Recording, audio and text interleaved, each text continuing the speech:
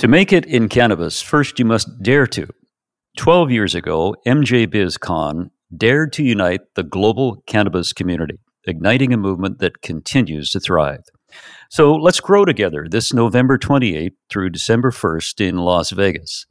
You'll hear incredible stories, see groundbreaking innovations, and forge connections you need to thrive in 2024. But wait, snag your ticket to MJ BizCon in October, and you are eligible for the 31 days of giveaways and promotion going on right now. So hurry, get your ticket today. And here's a secret. Podcast listeners get 10% off with promo code 23pod10. That's 23pod10. Don't miss out. Get your ticket at mjbizcon.com. That's mjbizcon.com.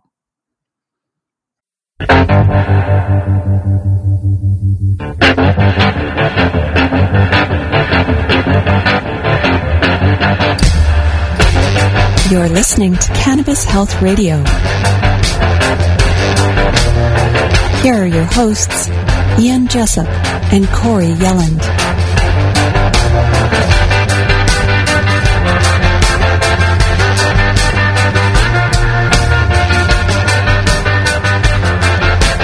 Welcome to another edition of Cannabis Health Radio. I'm Ian Jessup. And I'm Corey Yelland. We'll get to our guest momentarily, but first, Corey and I would like to take a moment to reach out to you, our listeners, and ask for your help. We started doing these podcasts in the middle of October and love what we do, right, Corey? Oh, we sure do, absolutely. And I think it's so important to get this information out there to people and share these stories so people can help themselves or a loved one with cannabis. It certainly saved my life. Exactly, it did. But to create this podcast, there's a lot of work, time, and day-to-day expenses that go into it. This is our job. It's what we do, and we want to continue doing it. But we need to be able to sustain it through donations from our listeners. And we'd also like to be able to go live at least once a week and take calls from listeners, and we can help a lot more people that way. So what we need to do is raise some funds to be able to get that started. And going live is something we're very interested in, but we need some different equipment for that. So to support us, visit our website, cannabishealthradio.com, and go to the donate page. You'll see a donate button where you can make a donation in any amount. No amount is too small. Yeah, please, buy us a cup of coffee. Absolutely, that would be nice. There are other options there as well, including our Patreon link, where you can make a monthly donation of as little as $3, just $3 a month, and you'll get various rewards for that. And we thank you in advance for your generosity. On this episode, we're going to hear the fascinating story of Robert Platshorn, author, speaker, and advocate for the legalization of marijuana. What makes his story unique is that in 1979, he was sentenced to 64 years in prison for smuggling Colombian marijuana into the United States. He spent almost 30 years in prison and was released in late 2008. Robert Platshorn is the author of Black Tuna Diaries, as well as his second book, Greed and Evil, and he joins us from Florida. Robert, good of you to do this. Thanks very much. Good of you to invite me, and you got all the facts right. That's unusual. That's a good start. Well, I used to do this for a living before they fired me. After being released from prison for nearly 30 years in prison for selling a plant that has never killed anyone, was there any anger in you at law enforcement for taking away nearly half your life? No, I was too busy looking to the future, trying to figure out what I was going to do, how I could help prevent other people from going through what I went through, getting out my book, Black Tuna Diaries, working on the movie Square Grouper with Raconteur Films, the people who did Cocaine Cowboys, and going out on a book tour, and I was a pretty busy guy. So the interesting thing about that is that I sense that you're a very smart guy from what I've read. And you decided that what happened. It's now no point in being remorseful about it. Let's just continue on our life's journey and do something that is constructive. Do I have that right? Yeah, I don't know that remorseful would have been the right description. Okay. I probably would have been full of anger and hatred, and I just didn't have time for those things. And they're not a lot of fun anyway. No, that's very true. No, and I was very fortunate. I remarried my wife, my childhood sweetheart. I had lots of job offers in the pitch business to go out and make infomercials and demonstrate pots and pans. I got writing assignments from High Times and the New York Times. You know, I was able to keep busy. None of them made a lot of money, but I was able to get on my feet and went out on a book tour as soon as Black Tuna Diaries was in print. Robert, let's go back to the early part of your life. At a very early age, you were one of America's most famous pitchmen, and then you moved to London, England. Tell us what you did there. I went to London actually on a holiday. The woman I'm married to now, who was my childhood sweetheart, had graduated NYU and was working in London for J. Arthur Rank organization, Rank Films. And I went over for a 3-week holiday and ended up starting the very first speed reading schools in England, Holland, and Germany. I started a company called Dynamic Reading and started the first school in a hotel in London, in a small hotel room with a conference table and a few chairs. And after just 3 short years, I had 14 schools in England, Holland, Germany. I had my own teachers in Oxford, Cambridge, Edinburgh, London University, and even had a teaching room in the House of Lords that they had given me so that I could teach the MPs dynamic reading. Wow, that's quite an accomplishment. How did you do a little bullfighting in Spain on vacations, and I enjoyed Europe and had a good business there. Now, when you moved back to the United States, what got you involved in smuggling marijuana? I went back to the pitch business. Now, I came back to the States, and I set up one of the biggest distributorships for Breyers ice cream. I invented a push cart that could hold ice cream at a dipping temperature and send it out into the business districts. That was about 6 months out of the year that operated, and the rest of the time I went back to demonstrating Vitamixes and Tefal no-stick cookware at all the big home shows and fairs. And I had a friend out on the fairs who lived in Miami and was occasionally driving loads for a man he worked for, small loads of Colombian from Miami, where they were flying it in to Philadelphia. And he was looking for customers. I helped him find a few customers, and that kind of started it off. Not long after, I closed up the ice cream business to go back to law school at the University of Miami. And I moved back to South Florida. And South Florida was just a hotbed of smuggling, mostly from Colombia, a little bit from Jamaica.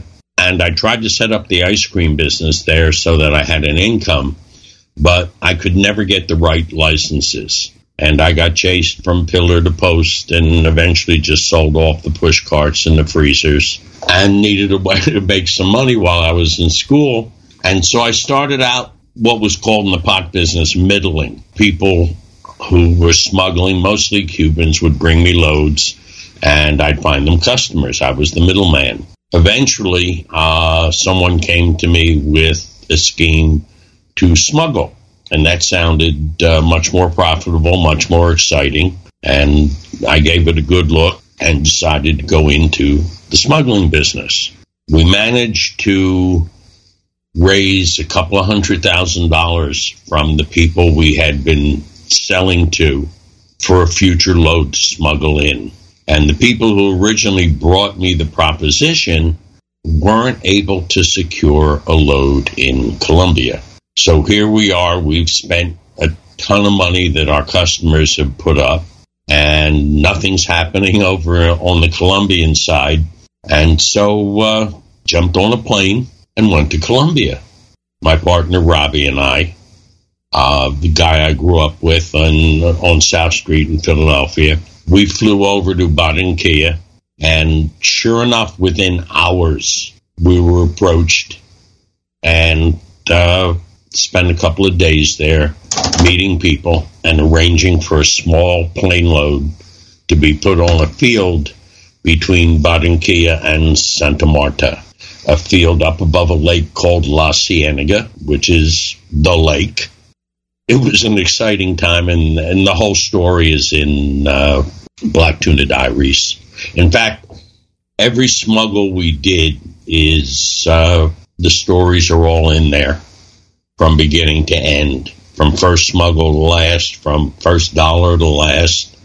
I made good friends in Colombia, and we did a couple of plane loads, and then we did some boat loads, and then we folded it up. We had set a goal that each partner would make $1 million, and then we'd retire. And we did. A year later is when the indictment came down, after we had left the business. Damn. Yeah, $1 million back then was a significant amount of money, as opposed to $1 million today. When you wrote your book, Black Tuna Diaries, by the way, Robert, where can people find that book? BlackTunaDiaries.com or GreedandEvil.com. Both books are on the Greed and Evil site, with a good short précis about each book. If you want to look at some chapters from Black Tuna Diaries, there's a couple of them up on the other site, BlackTunaDiaries.com. And both books are also available from thesilvertour.org. As you know, the Silver Tour is a nonprofit I started in order to teach seniors the value of medical marijuana. Yeah, let's talk about that in a few moments, but I want to get back to your book, The Black Tuna Diaries. Many of the characters are named in the book, and in a list of other important characters is the name Donald Trump. Tell me about that. Oh, yes. Now I remember. You know, it's funny. Very often when I go to book signings or TV interviews, I have to go back and read my own book. That made me feel really odd. But I've since spoken to a lot of authors who say exactly the same thing, that they don't really recollect what they wrote or remember that they covered a subject. But we were going to bring a load in to Trump's first casino because it was way down at the end of Atlantic City. And at that time, it was the only thing down there. There was a marina that I believe that he had conned the county into building, or the city. And it was pretty much empty, as was his casino. And I was told that he desperately needed money. I met briefly with him, told him what we were going to do, and he wanted to be a partner. That actually scared me. In the end, well, I had never really heard anything about him that made me want to associate with him. I had followed his career from when he swam over the East River from Brooklyn and declared himself the greatest real estate man in the world, and then proceeded to lose about $200 million of his father's money. Yeah, an interesting story. You've also named some other people in your book, the other important characters: Frank Sinatra, Baron Rothschild, Joe Louis, the Queen of England, and Prince Charles. What was that all about? Just a reception line, the Queen of England and Prince Charles. As I said, my current wife, who was my girlfriend at the time, Lynn, was working for J. Arthur Rank Theaters. And we got to go to all the world premieres. And that was at the world premiere of Romeo and Juliet. The funny thing was, she went with another Rank executive, and I was kind of the guy who was an available escort. And I escorted one of the Redgrave sisters. I can't remember if it was Lynn Redgrave or what's her sister's name? I knew you would ask me that question, and I'm just I'm reaching for it as you were. Lynn Redgrave and Vanessa Redgrave. Yes. Vanessa Redgrave. That's Lynn right. was the one in Georgie Girl, right? That's right. Yep. that was my date that night. I was like an available escort, and I got to go to a lot of tremendous events. And I remember at the reception line for Romeo and Juliet, Prince Charles, who was it? Beautiful, beautiful woman who was in the reception line, and he decided to hold up the line so he could talk to her. And the Queen kept giving him the elbow. How did you deal with, what were your dealings with the Rolling Stones? Not much. They used to crash my parties. Typical. Yeah, it was. I can't really recall anything more to say about it, except they'd always surprise me. One or two of them would show up, and I really can't even figure out how they knew about my parties. They weren't that famous. I had a nice Muse house in London where I lived, or at least in my last 6 months there. I started out living in a really bad bed and breakfast, but I had a nice little Muse house, and I was fairly well known. I had been on the Eamon Andrews show and some of the other TV shows, and I was considered a successful executive. I was honored at a dinner by the mayor of London. So I had some interesting parties. I mean, things were good over there.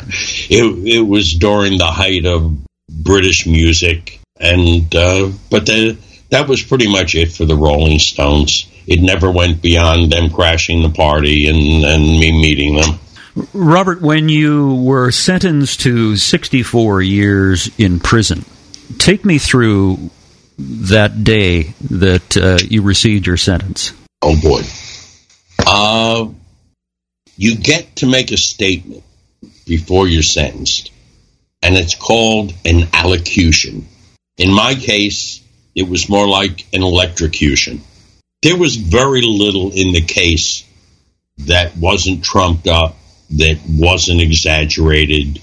There was very little in the case that was true.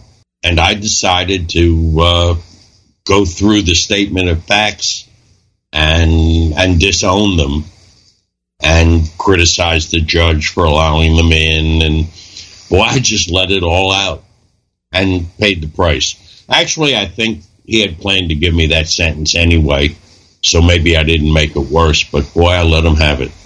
Now, you were in prison for almost 30 years, and you served in 11 prisons. Why did they move you around?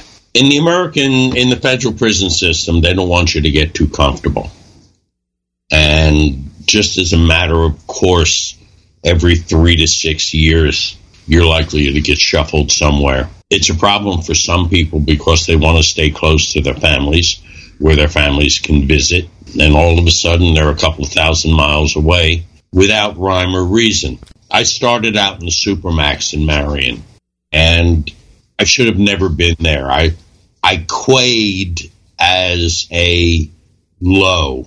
I had no prior convictions. I had no violence, but they put me in the Supermax because it was a high publicity, high profile case. And boy, what a scary place that was. Robert, do you get, how much notice would they give you that they're going to move you from one prison to another? They usually come around at about 4 in the morning and tell you have 15 minutes to get your shit together and get going. Wow, so not even time to phone your family and say, hey, I'm out of here? Definitely not. They don't want any communication, just as a matter of security. Security, okay. Well, you call security. It doesn't make a lot of sense, but it's part of their protocols. Robert, what was the worst time in prison for you? How about the scariest time? Okay, we'll go with that. Yep. Will we go for that? We'll go with that, Robert. Okay, after about 10 or 12 years, was in a prison in North Carolina. It was actually an experimental prison, Butner, North Carolina, which is now a big mega prison with camps and penitentiaries. And at that time, it was a single prison that had all level of prisoners, and it was run by the psychology department. It was a little bit like a college campus. They had one of the lowest recidivist rates, and you could only get there by lottery. In other words, it was not a place you could ask to be sent. Okay. And it was a very desirable place. I had 3 fairly comfortable years there. And then they got a new warden. And this warden was determined to get rid of every prisoner that had been in a high-level prison, just to protect his own back, whether there was any reason or not. And when he found out I had been in the Supermax in Marion, and that was the only Supermax back then, he was determined to get me out of there. There was never a reason given, but they had me thrown in the hole in segregation. And I'm there for, I don't know, about a month and a half. And all of a sudden, they let me out. And I go back to population, go back to my job in the kitchen. And I'm out in the rec field, and I hear them page me back to the kitchen. And I knew something was a little strange, because I had already had everything set up for the lunch meal.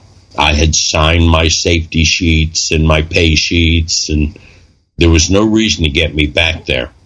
When I got to the kitchen door, there were 2 lieutenants and 4 guards, and they grabbed me and took me into R&D, where they dress you in or dress you out.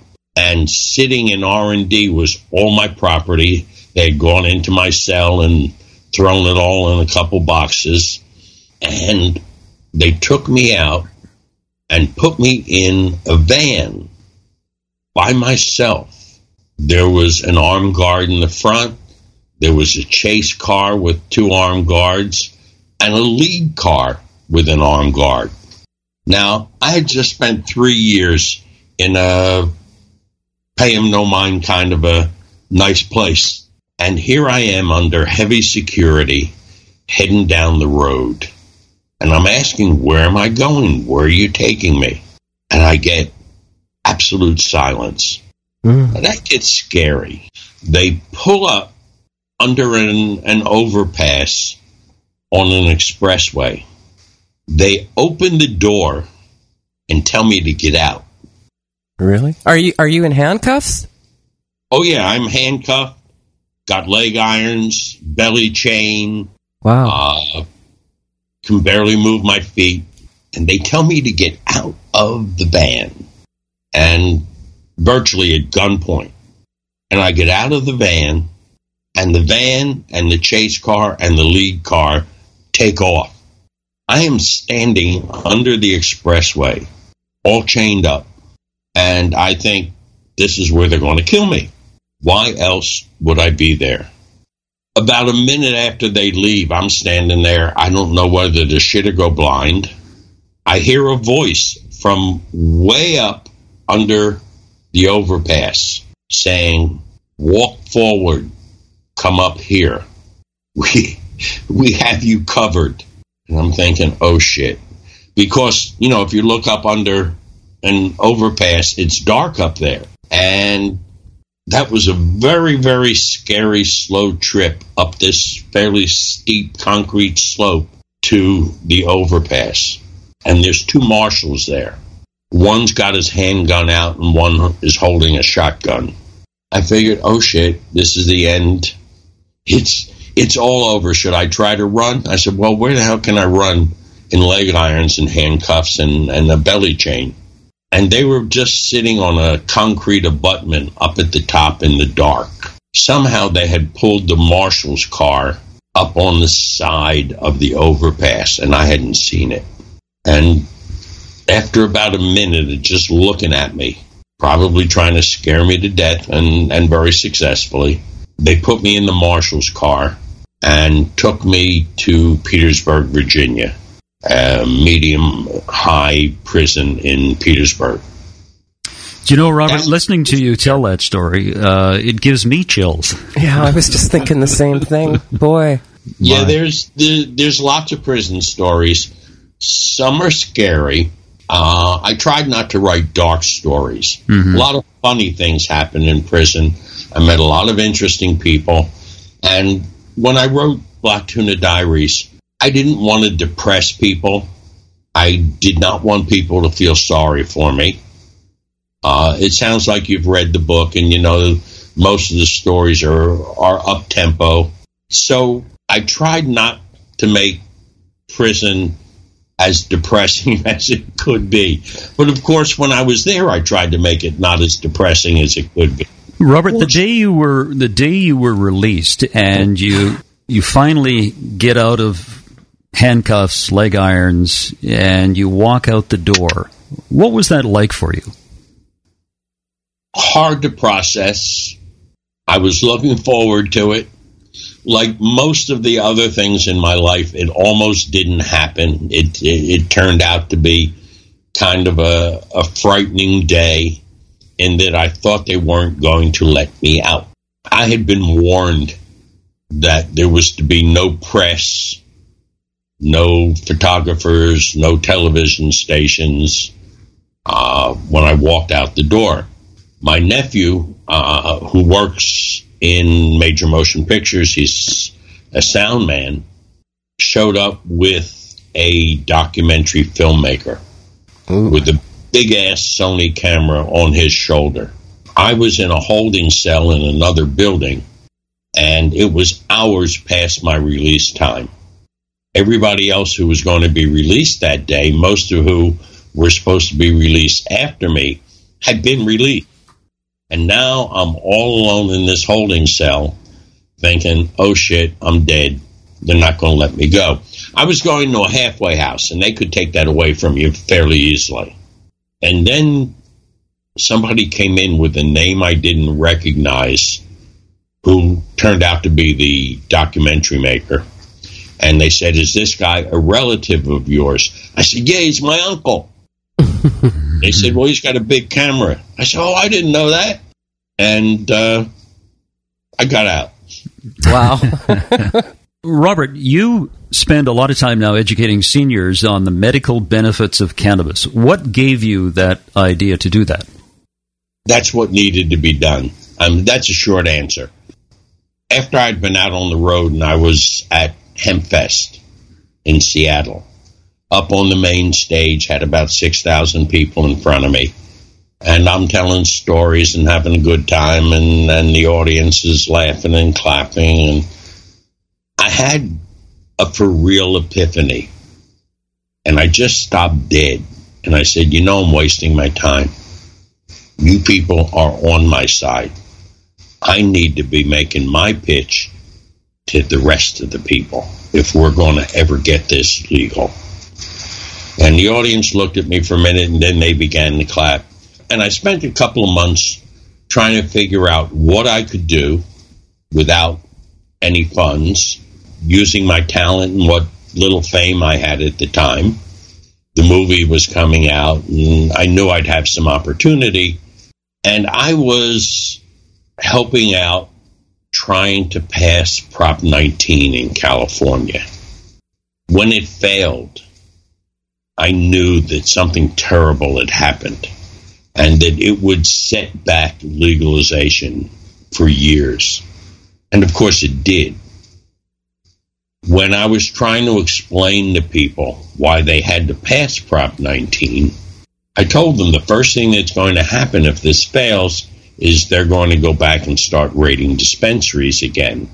And everybody told me, butt out, we've had, legal medical for 15 years.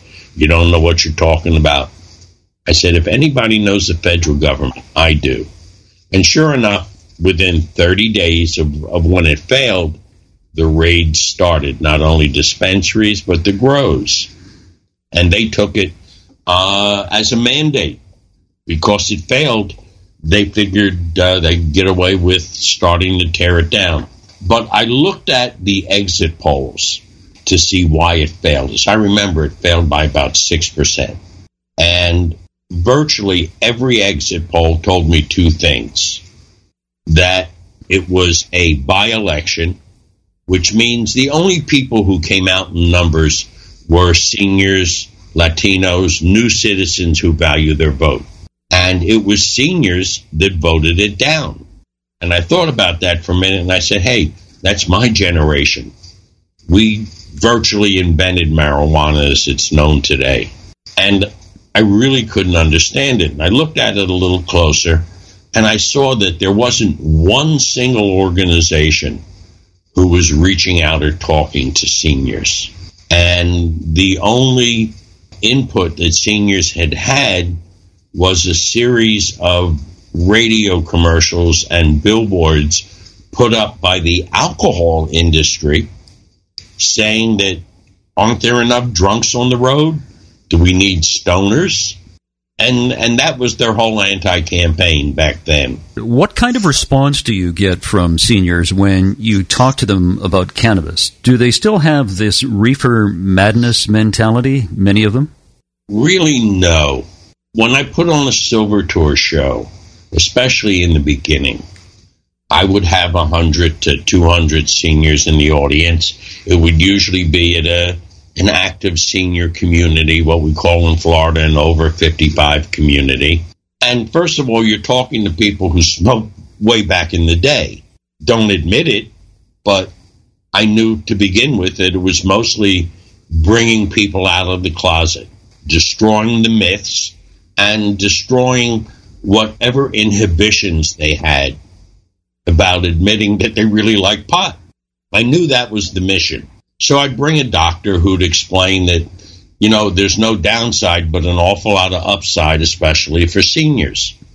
And they'd go through all sorts of things that bother seniors, and the fact that every senior's on 6 to 12 medications, half of them to counter the effects of the other half, and how cannabis could replace so many of them. I'd bring patients who'd explain their own experience with cannabis, and lawyers to tell them how to change the law rather than break the law. The shows, if I had 100 people, I had 99 sign up, would sign a petition or agree to call. In fact, I did one at a big synagogue in Boca Raton. I had 200 people in the audience. It was a Sunday, and Monday was a holiday. But we asked everybody in the audience to make 2 phone calls to 2 committee heads where there was legislation pending. But they couldn't call till Tuesday. When we checked back late Tuesday with the 2 offices, we found that each of those offices had over 190 phone calls on that subject. So that kind of tells you the kind of response we had. When I started the Silver Tour, Florida, where I live, polled very much in favor of medical marijuana with the up to 35s, still in favor 35 to 65, and very much against 65 and over. Today, 65 and over polls in favor. When I realized I couldn't reach enough people putting on live shows, even though each of those shows got a lot of publicity. I mean, Wall Street Journal put one of the shows on the front page. That helped get over the reticence to come out of the closet. And CNN did a special that was shown all over the country of one of my live shows. And then the best one of all was the funny one. Jon Stewart's Daily Show came in and filmed, videoed an entire live Silver Tour show. And it was the feature segment on one of their shows called Old Tokes Home. But all of those things together work to make seniors comfortable with the subject, interested enough to start looking for information on their own. And of course, I made a TV show of the Silver Tour show. It was called Should Grandma Smoke Pot? Yes. Yeah. And I managed to air it well over 200 times, maybe more, with donations. I aired it in infomercial slots because I'm an old infomercial producer. I had access to TV slots that only cost me from $50 to about $500 for half hours on good stations. you can reach a lot of people following the Golden Girls, or after some, I was after, what's her name? She started her own network. I'm having a senior moment. Oprah? Oprah. Yeah, on a lot of those stations, I was on either right before or right after Oprah. Robert, let me ask you a final question. The Canadian government has promised to legalize marijuana by May of next year. Do you think marijuana will be legalized in our lifetime by the federal government in the United States? Yes, I do. I think we're getting very close to the tipping point. If Hillary is elected, if the Dems stay in, they've promised to adopt most of Bernie's platform. They've agreed to allow the states to continue to legalize, whereas the Republican platform, as you should know, vows to shut down all the legal states. People may not be all that aware of it, but the Republican plank, the Republican platform, is to close down all medical and recreational marijuana. Trump's running mate, Pence, and of course the guy who was going to be his Attorney General, Christie, both said they're going to start arresting all marijuana users on day one. However, I have faith that we're going to elect a Democrat. I think it'll be as it was with Prohibition. Once the scale is weighed down heavily on our side, then they will fairly quickly look for a way to legalize it. And we're getting close. We may hit that in this election. Robert, tell people again how they can get copies of your books, Black Tuna Diaries, and your second book, Greed and Evil. Black Tuna Diaries, as you know, is a memoir, and it's a damn good read. It's in its 7th printing. Smuggling stories of my years in Europe and my years as a pitchman and years in prison. Greed and Evil is the story of why marijuana is illegal, where the money's really coming from, who's putting it up, what's happening with private prisons and why they'll disappear the day that marijuana is legalized. Both of them are available at greedandevil.com or blacktunadiaries.com or thesilvertour.org. And by all means, go to thesilvertour.org and help us with our campaigns.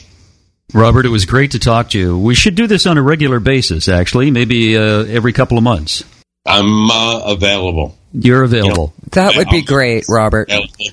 As often as possible. Yeah, what we're trying to do in this program is educate people through stories of those folks who have used cannabis for their medical benefit. And my co-host Corey is a perfect example, who was supposed to be dead 4 years ago, and she's alive and well today. And stories that you have, I'm sure, are many, and I think what we should do is have you on again, and you can tell some of those stories. It was great to talk to you. Thank you. Great to talk to you. Take a look at my Jimmy McShane story on 1000 Watts magazine. Jimmy was a brain cancer survivor, and an amazing, amazing story. I've used cannabis for cancer 12 times now. Wow. Well, we'll definitely check that out, Robert, and we're very, very grateful for you coming on.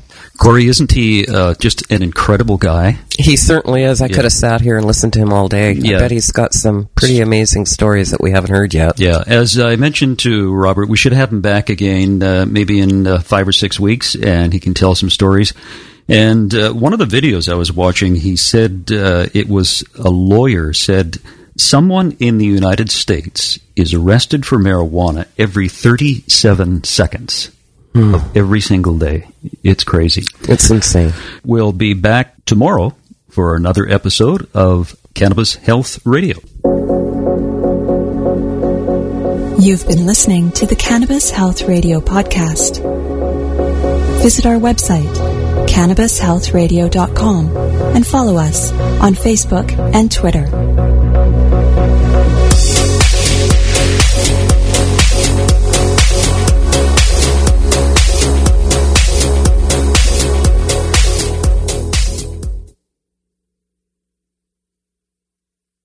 Thanks for listening to today's show. To check out more great cannabis podcasts, go to podconnects.com. Here's a preview of one of our other shows. Hi, I'm Gary, and I invite you to discover the Cannabis Podcast, a bi-weekly podcast focused on a Canadian's cannabis culture. I would be the Canadian, and my cannabis passion and culture has been building for 5 decades. I share that passion for this wonderful plant in every episode, through conversations with cannabis advocates and enthusiasts, stories about the ever-changing legal environment, and some hands-on testing of product in a segment I call Cultivar Corner. The Cannabis Podcast, a Canadian's cannabis culture, one toke at a time.